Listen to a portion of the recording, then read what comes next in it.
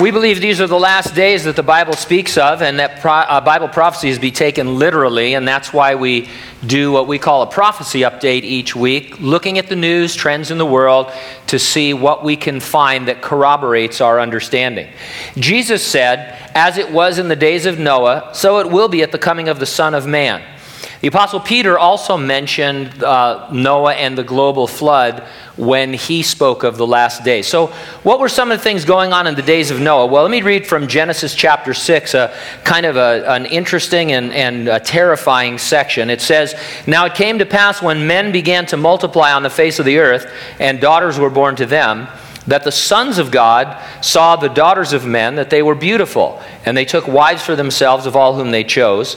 There were giants on the earth in those days, and also afterward, when the sons of God came into the daughters of men, and they bore children to them, those were mighty men who were of old, men of renown." While there's not complete agreement among Bible commentators about exactly what's happening in this passage, just reading it on the surface, you get the idea that the sons of God maybe were fallen angels, the daughters of men, human women. Something was happening at least in the womb, and they were producing kind of a weird, extraordinary offspring. And so we'd say at the very least you'd have to agree that whoever these people were and whatever was happening, they were polluting the human race by messing with the DNA that was coming from the womb. Now we're about to be doing that in a big way, at least Great Britain is. Forbes.com just posted an article, and it was titled, "The Era of Genetically Altered Humans Could Begin This Year." That's crazy. Let me read that again. "The era of genetically altered humans could begin this year." Here's some excerpts from the article. "By the middle of 2014, the prospect of altering DNA to produce a genetically modified human could move from science fiction to reality. At some point between now and July, the UK Parliament is likely to vote on whether a new form of in vitro fertilization involving the DNA from 3 parents becomes legally available to couples.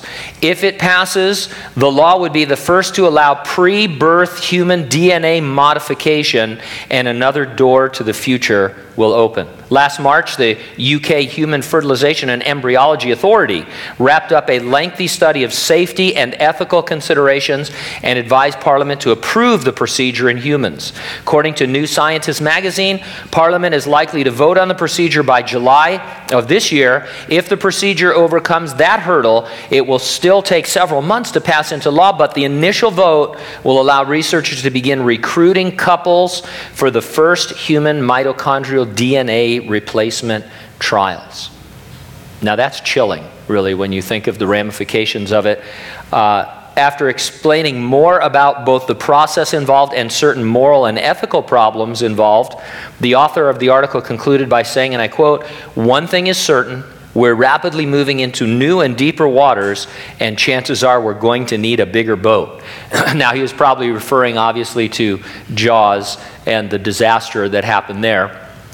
But we think of the bigger boat as Noah's Ark, and so he certainly wasn't referring to the ark or anything biblical at all, but it is an interesting comment given what we see as a connection in Genesis 6 with altering DNA and what man is capable of doing now and will start doing shortly. And I kind of suspect there's some of these people around already, don't you? I mean, you know, seriously. I mean, "Hi, this is my mom, and these are my dad's," because you'll have 3 parents now instead of, and it's crazy to think about it. It's way worse than the bionic man. That I could go for, you know, having a bionic arm and being able to see things, but this is messing with the DNA. Now, we trust the prophecies and the promises of God.